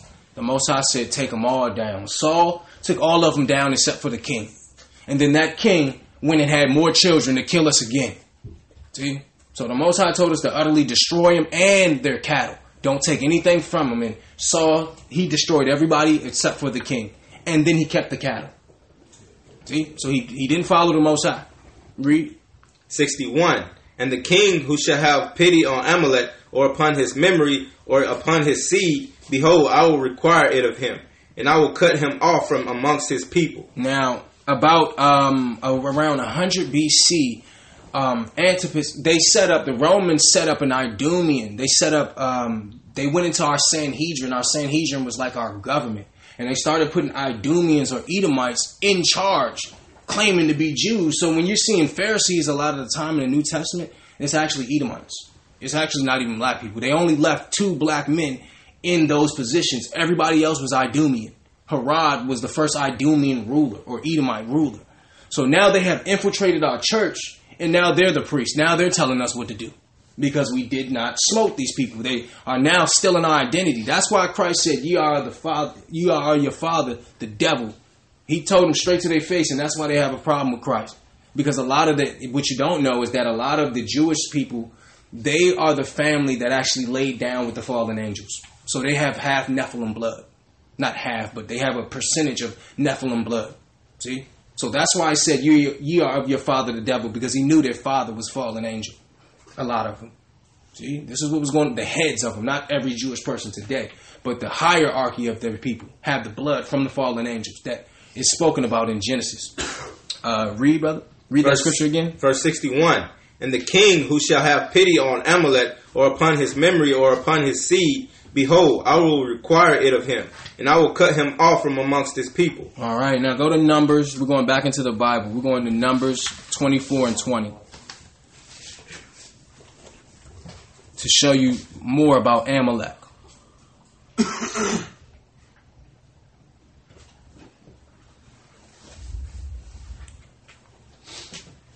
Numbers 24 and 20. Always remember Amalek, Eliphaz, Zepho. That's the same family. Edomites. Numbers 24 verse 20. And when he looked on Amalek, he took up his parable and said, Amalek was the first of the nations, but his latter end shall be that he perish forever. So he would be the first. When you look up that word first in the Hebrew, it says chief. So they would be the chief of all nations. How would they be the chief? Through money.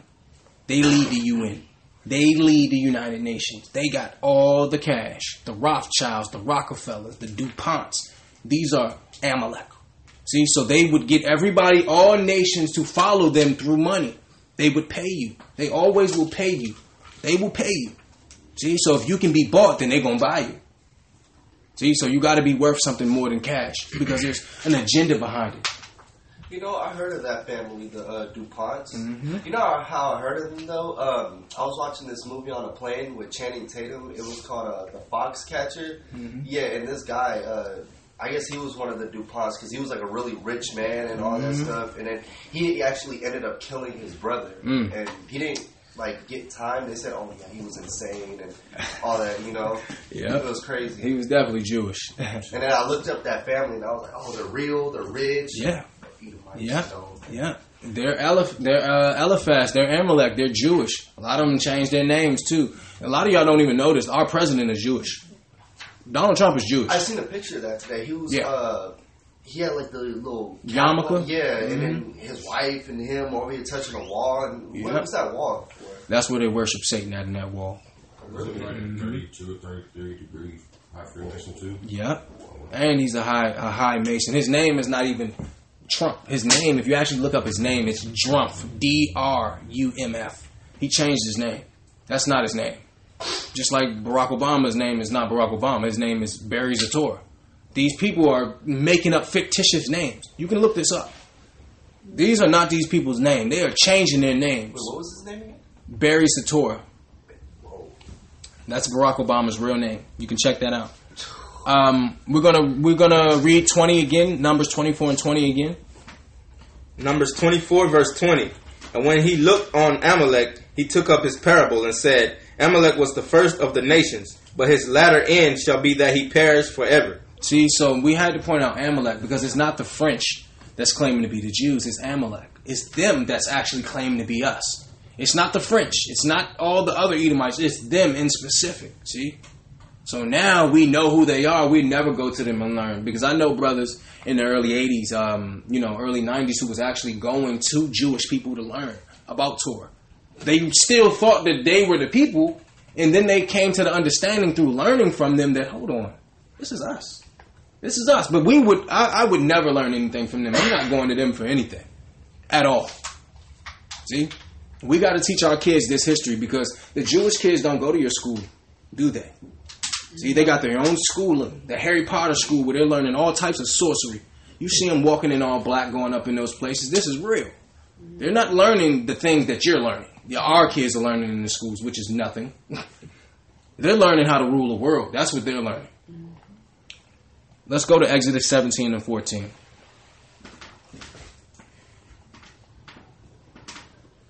See, they have hid themselves. And they have done a lot to hide themselves. Now we've had to track them down. They never thought that the children of Israel would be able to track them like this. They never thought we would. We could. And we done tracked them from Africa, from Mount Seir to Africa to Chittim. Now we see they are in Rome now. See? All the same people claiming 20 different identities. See? Exodus 17 and 14. Verse 14. And the Lord said unto Moses, write this for a memorial in a book, and rehearse it in the ears of Joshua, for I will utterly put out the remembrance of Amalek from under heaven. Right, so this was that same memorial that we were supposed to make. That the Jewish people, they are, as the Bible says, Revelations 2 and 9, the synagogue of Satan, those who say they are Jews and are not. That's Amalek. They say that they're Jews, but they're not. Their actions show that they're not. Their actions prove that they're not. Their words condemn themselves. They're not the people. Now we're gonna go to Esther. Now the story of Esther, because we want to show you how they hide themselves again. They have hid themselves and picked up another name. Now this is around 453 BC. The story of Esther. Let's see. Let's go there. Oh, excuse me. Esther 3, and we're going to read verse 1 to show you. This story, a lot of us know this story, but it doesn't make sense unless you know who this actually is, who's hiding himself again. This is around the Persian Medo Empire rule. This is about 450 BC, 453 BC. Esther 3, verse 1. After these things did King Ahasuerus promote Haman, the son of Hammedatha, the Agagite. Read that again. After these things did King Ahasuerus promote Haman, the son of Hammedatha, the Agagite, and advanced him, and set his seat above all the princes that were with him. All right, so the king of Persia at this time, or Macedonia, which is now Greece also, he promoted Haman, the son of Hammedatha, an Agagite. Now, who are the Agagites? You'll never believe who the Agagites are. Let's show you. Let's go to the Hebrew word. We're going to go to the Hebrew word for Agagite. We're going to go to that same scripture in the Strong's Concordance. That scripture is Esther 3 and 1. And let's show you who the Agagite is, because this story doesn't make sense unless you know who they are. Read that again, brother. Verse 1. After these things did King Ahasuerus promote Haman, the son of Hammedatha, the Agagite. Now let's show you Agagite. That word is H91. Hebrew H91. Now, when you get that, it says Agagite. Said of Haman the Agagite. But when you go to the etymology, the origin of it, it links you to H90. Who is H90? Agagite, king of Amalek. See? So now he's calling himself an Agagite. This is an Edomite though. See? So now this story will make sense to you, because once you see this story and the hatred that this man had for us, you wouldn't understand it unless you know this was an Idumean. This was an Edomite. This was a Jewish man. See? Agagite. When it says Agag, king of Amalek, spared by Saul, but slain by Samuel. See, King Saul spared this brother, Haman. And now he's about to be in charge to persecute us, to show you that the Agagite was Amalek. So they keep hiding themselves, and we're going to follow them every time. We're going to follow them every time. See, they never thought that we would be able to do this. And only through the power of the Most High and leading us could we follow this and be able to, put a magnifying glass on who they are. We know who you are. And we're never going to forget again. Nope. We're going back to Esther 3:1. Verse 1. After these things did King Ahasuerus promote Haman, the son of Hammedatha, the Agagite, and advanced him, and set his seat above all the princes that were with him. Now, here we go. He's an Agagite, which means he's the head of Esau's nations. This is Amalek. We know Amalek is the head of Esau. He's in charge of he's the head, the first, the chief of all Edomites. See? So this is another brother. Now he's in charge. He's second in command somehow. Esau always find a way to be second in command. Read. Verse 2. And all the king's servants that were in the king's gate bowed and reverenced Haman, for the king had so commanded concerning him. But Mordecai bowed not, nor did him reverence. You see, so all the people throughout all nations would bow down to Haman, but the Jews, they don't do that, because that's against our law.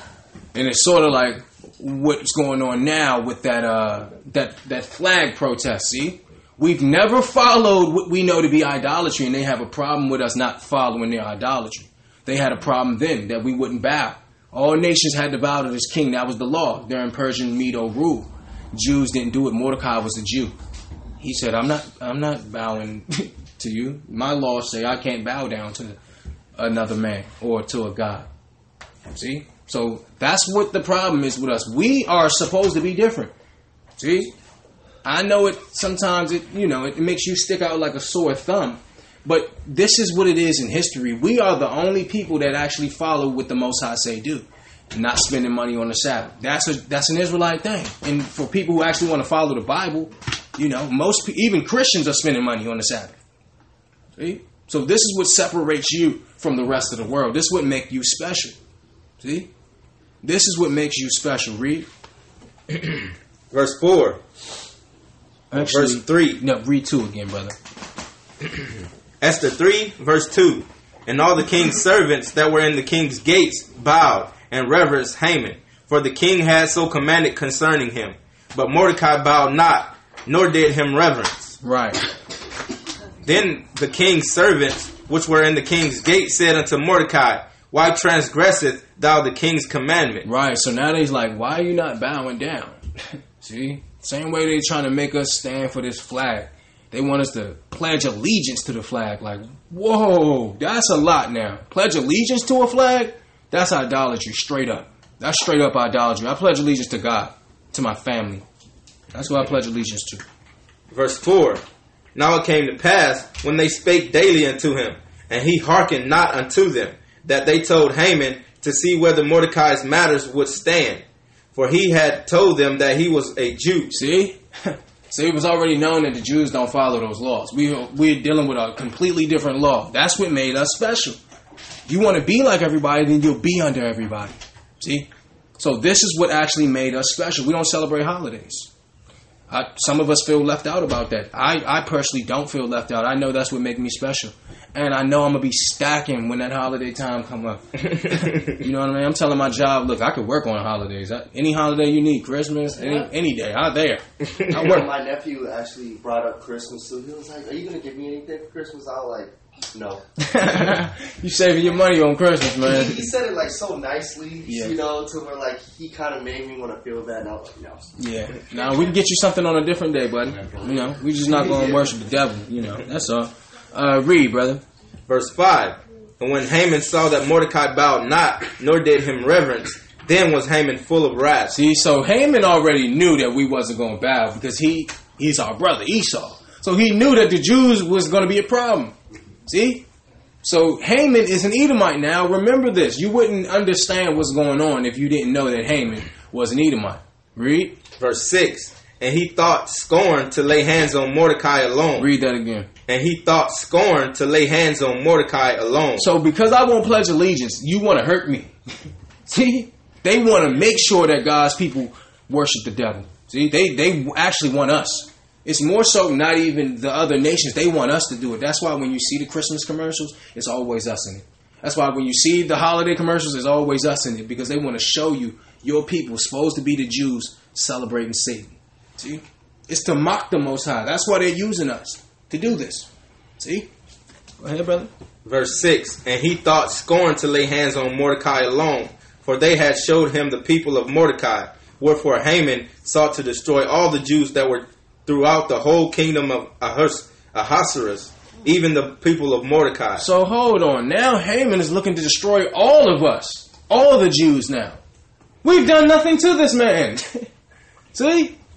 See how it's just a constant attack? We've done nothing to this brother. And now he's not only trying to kill Mordecai, he's trying to kill all the Jews. That means all the Negroes. Kill them all. See? So while you think that your government is just planning ways for the government to run smoothly behind closed doors, they're planning your genocide and destruction. See? Even if you don't know who you are, because they know who you are. This was an Agagite, Amalek, the king. See? Read. Verse 7. In the first month, that is, the month Nisan, in the 12th year of King Ahasuerus, they cast pur. That is the lot before Haman for day to day, and from month to month to the 12th month.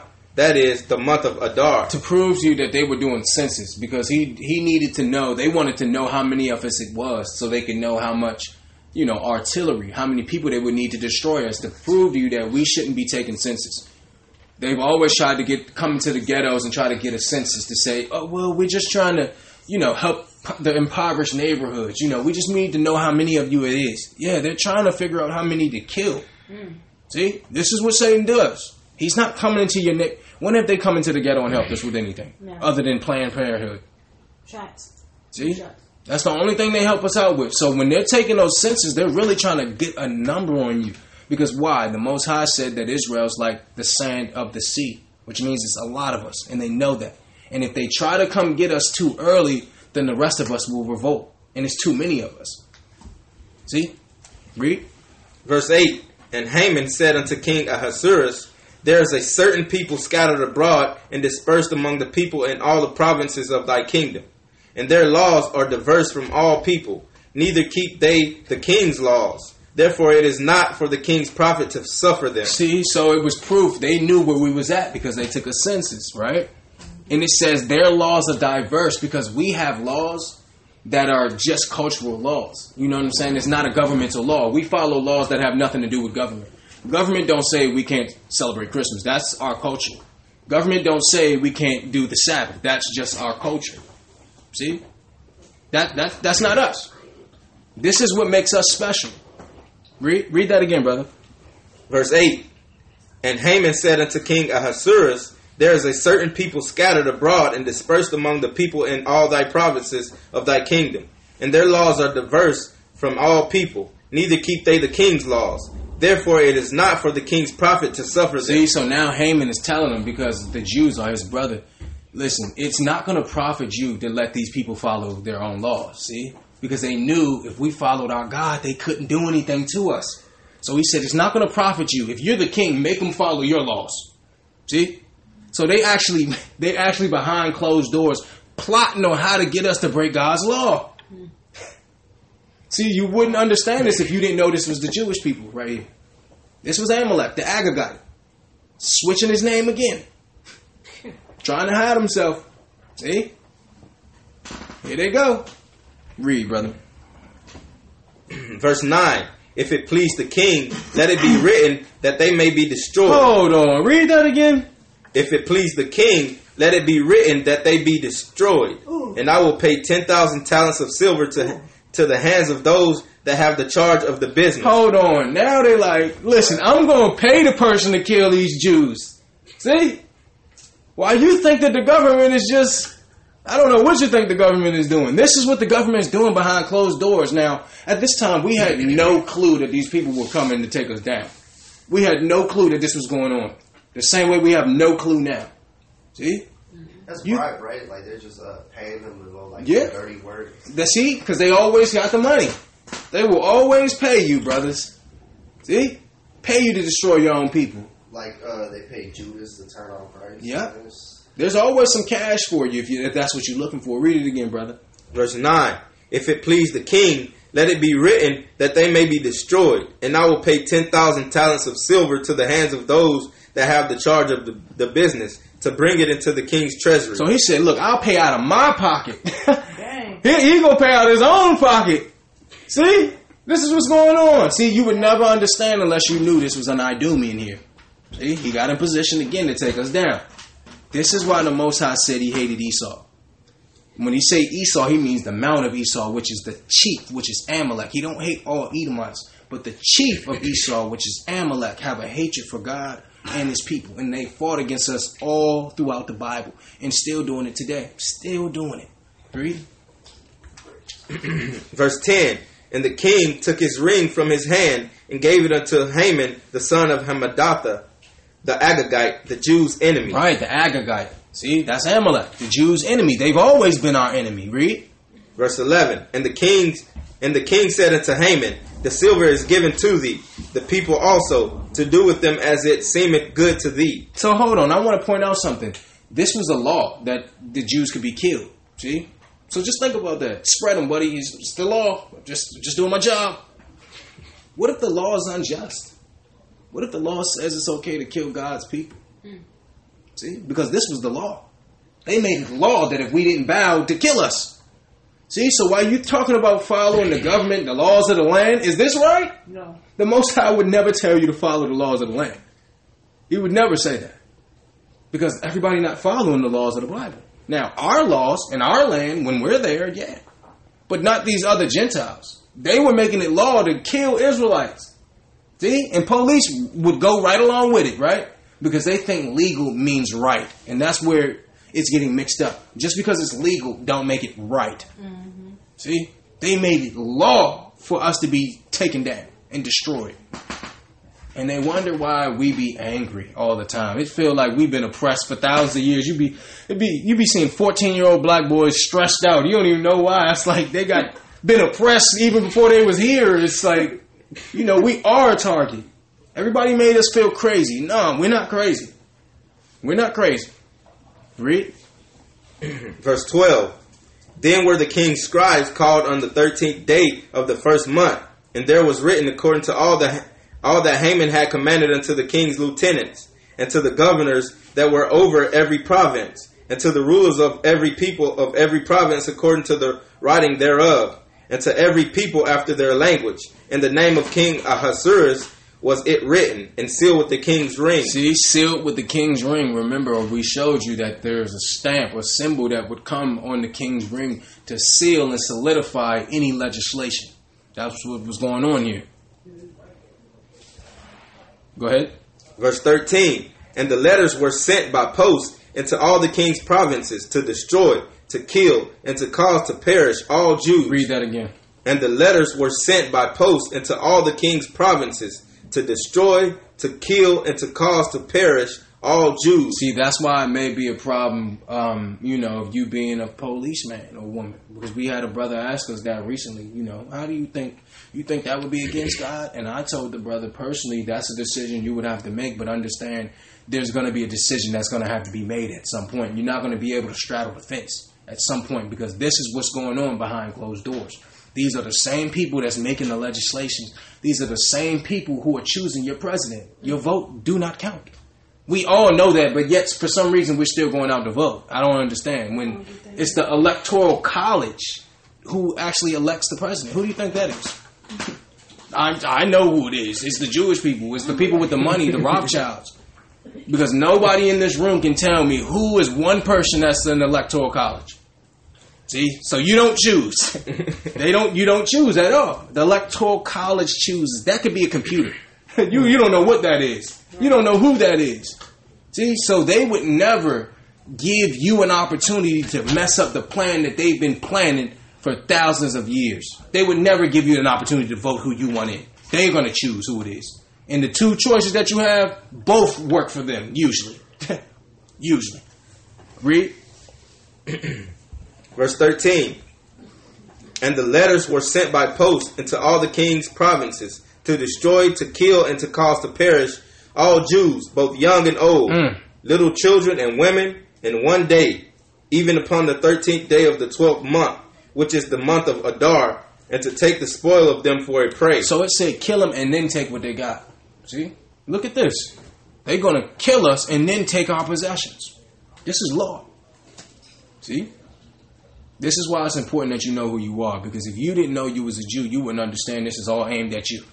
You would just be looking from the outside like, oh man, those people are being attacked. That's you. You're being attacked. This is the salvation to understand who's been attacking you this whole time. This bull Christians right here. This is a bull Christian. I'm telling you. This is what we need. We need to be able to go into the Bible and identify everybody that's in, every character there is. Therefore, we can understand where we are in prophecy. That's why we're doing this. Because somebody is parading around claiming to be Japheth or the Greeks. And they're not them. They're not the Greeks. The Greeks are Asians. These other people are from Mount Seir. Read. Verse 14. The copy of the writing for a commandment to be given in every province was published unto all people, that they should be ready against that day. The post went out, being hastened by the king's commandment, and the decree was given into Shushan the palace. And the king of Haman sat down to drink, but the city Shushan was perplexed. All right, now, we wanted to just go into that story to show you that they assumed another identity, and they continued to come after us, to show you why captivity happened. A lot of people don't understand why. I know they can't just enslave you because you're a different color. That's naive. It was something else working. It was something else working, and it was the blood under your skin. It was the blood in your veins. This was an oath to their parents, to Esau, and this is where the Masons come in. This is where the secret societies come in. This is what the secret is. The secret is that we're going to kill the Jews. That's the secret. They can't come out and tell you because then why? If it's right, if it's good, it doesn't have to be done in the dark. Right. See? So this is the whole plan: is to kill these people. Don't tell them who they are and kill them. See? So we gotta wake up. Even Edomites who are listening to this, so, this is going to be broadcast throughout the world. There's something you can do, which is don't hesitate to step away from anything that you think may be. For instance, if you are a nurse in the black neighborhood, and you pushing vaccines, you may want to step away from that. You may want to step out of that. If you just in the ghettos trying to, give abortions out and all that, you may want to step away from that. Because you're strategically going against Jacob. You're working directly for Amalek. And there's going to be judgment for that. You're not going to be able to say, well, I was just trying to feed my family. Because there's many jobs. There's many jobs where you don't have to compromise yourself or kill somebody.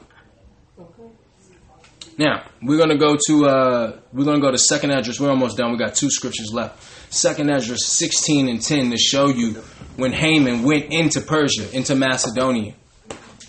Because this was Haman. Remember the Agagite. So we've tracked him all the way from Mount Seir to here now. Look how we've tracked him. to let them know that we know exactly who they are. We know exactly who they are. 2nd Ezra, chapter 16, verse 10. Verse 10. He shall cast lightnings, and who shall not fear? He shall thunder, and who shall not be afraid? The Lord shall threaten, and who shall not be utterly beaten to powder at his presence? Wrong scripture. Actually, I want to go to 1 Maccabees 1:1.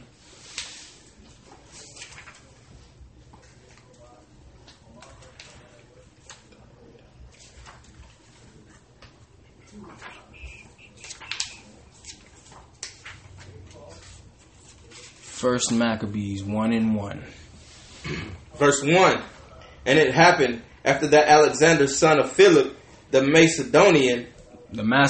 So now it's calling Philip the Macedonian when he was an Edomite, but he took over a Persian land. Persia is Macedonia. So it's calling Philip the Macedonian. But it says Alexander, the son of Philip. That's Alexander the Greek, or Alexander the Great, who was a son of Zepho.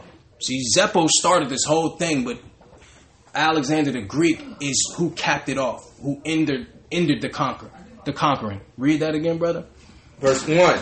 And it happened after that Alexander, son of Philip, the Macedonian, who came out of the land of Chittim. Remember, see? Came out of Chittim, so they were the Greeks. Now they've gone into Persia. They fought against Persia. It's called the Punic Wars. The Greeks and the Persians. Go ahead. And it happened after that Alexander, son of Philip, the Macedonian, who came out of the land of Chittim, had smitten Darius, king of the Persians and Medes, that he reigned in his stead the first over Greece. See, so that's when they went into Greece. See, Alexander the Greek, or Alexander the Great, he conquered Persia, which is now part of Greece, or Macedonia. See, so they take over these lands and then rename them and then claim to be the people of the land. So they would go into Vietnam and then say they're Vietnamese. Or they would go into Hawaii and now they're Hawaiian. See, this is what they do to hide themselves. This is what they do. They would move to France and now they're French. Now they're the French. See? There's a reason for that, because the Most High said that we need to keep an oath against these particular people. This is why they continuously change their names. And this is why they go out into other lands to take them over, to hide. See? This whole time they've been moving, and every time we try to figure out who it is, it moves here, it moves there, but we pinned them down today. We pinned them down. Read this last scripture again, brother. Verse 1. And it came after that Alexander, son of Philip, the Macedonian, who came out of the land of Chittim, had smitten Darius, king of Persians and the Medes, that he reigned in his stead the first over Greece. So King Darius of the Persians and Medes, and he reigned in his stead first over Greece. So this is when they went into Greece. Now they're calling themselves the Greeks. Alexander the Greek was not a Greek. The Greek are the Asians. That's why a lot of them, those people over there in Iran, you wouldn't even know, but they're actually Asian. They're not what you think they are. You think they're Middle Eastern, but they're not. They're actually Asian. That's why China is protecting them. See? So you think Asians are light Asians, but the first Asians were brown people too. See, and the Iran and those people over there, Persia, they're actually Asians. They're not what you think they are. In America, we think anybody in the Middle East is an Arab. This is how they know we're not smart. These people are actually Japheth. These people are actually Asian. Now we're going to end it off by going to Revelations 12. Because now that we've shown you the path of Amalek. Let us show you what's transpired. Oh, excuse me. Revelations 12. Verse 1. And there appeared a great wonder in heaven, a woman clothed with the sun, and the moon under her feet, and upon her head a crown of 12 stars. Those 12 stars are the 12 tribes of Israel. Verse 2. And she being with child cried, travailing in birth and pain to be delivered. Read. And there appeared another wonder in heaven, and behold, a great red dragon. Notice it says great red dragon. Red, Esau, Edom, red, ate the pork, ate the pottage. Let us show you. We're going to go to your Bible dictionary and look up Edom. We're going to show you that Edom means red to prove to you that this dragon will be carried by the beast who is scarlet colored. This would be covered. They would be carried by scarlet color. All right. So just the highlighted area. We're not even going to read the whole definition. We just want to show you what it says for Edom. You can read that. Is that for Edom? Yes. Yeah. It says Edom figures prominently. No, actually, the page before that. Yeah. The nation and its people who were the descendants of Esau. Now it says Edom, Edomites, red, to show you that Edom means red, red man. They're not white, they're red. Esau, red, Edom. Ate the bloody, the bloody food. Most, I'm not going to say most, but a lot of Edomites like their food bloody. And that was a sin. You're supposed to cook the blood out of the food because the spirit, the soul is in the blood. See, so this was what Esau did. So his name was changed to Edom, which means red. Now we're going to go back and read that last scripture again. Now that we understand red stands for Esau. Verse 3.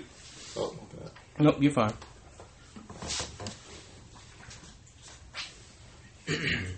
Revelations 12:3. And there appeared another wonder in heaven, and behold, a great red dragon, having 7 heads and 10 horns, and 7 crowns upon his head. Now it's a red dragon, which means this is a government carried by the scarlet colored beast, which is Esau, the Edomites. Now it says the 7 heads because we know that Rome is on 7 hills. The only empire to rule that's on 7 hills is Rome. And what came from Rome is the 10 horns, or the European Union.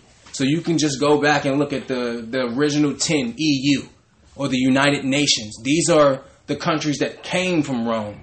Switzerland and Brussels and Germany, all of that. That's the 10 horns. All of those Edomite lands that are pushing the eagle. They're part of the Antichrist, the government. This is what the Bible is talking about. The 7 heads, that's Rome. The 10 horns are the ideology, the countries that came out of Rome, because Rome wasn't just one area. It wasn't just a city in Italy. Rome went out amongst its borders and conquered other lands and shared that ideology. And once they conquered the land, that was Rome too. So now Rome have different bases all over. Notice that America mimics that. They got bases all over. They got that from Rome. And it says 7 crowns because these 7 are kingdoms. They're in rulership. This is the rulers. So we wanted to show you that the beast, the scarlet colored beast, is coming through Esau, through Amalek. So we wanted to trace Esau from Mount Seir all the way up to where he is today and who he claims to be, so we can prove to you without any shadow of a doubt he's not Japheth. So when you're dealing in a lot of these history books, they're claiming that Esau or the Edomites or the Europeans, the Caucasian man, are Japheth, and they're not. They're Esau. And there's a reason why they're trying to hide that. And we just wanted to pull the mask off of that today. And this lesson, this is a short version. This lesson is a 4-hour lesson, really. That'll be put up maybe on a podcast at some time because there's so much information that it can't be done in a live setting. So, this was just the bulk of the information to have you understand that when they went into Greece, when they became the Greeks, what was the history? What were they doing as Agagites?